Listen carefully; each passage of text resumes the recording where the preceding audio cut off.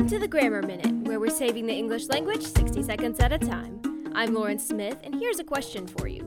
If you were invited to supper, would you know what time to show up? Well, first of all, it's a good deduction that if your friend says something about supper, they're from the southern United States, or maybe the UK. Dinner and supper are typically used to refer to the last meal of the day, but they can convey slight distinctions about the amount you should expect to eat. Dinner is traditionally the heaviest meal of the day, which among 19th century farming families actually took place around noon.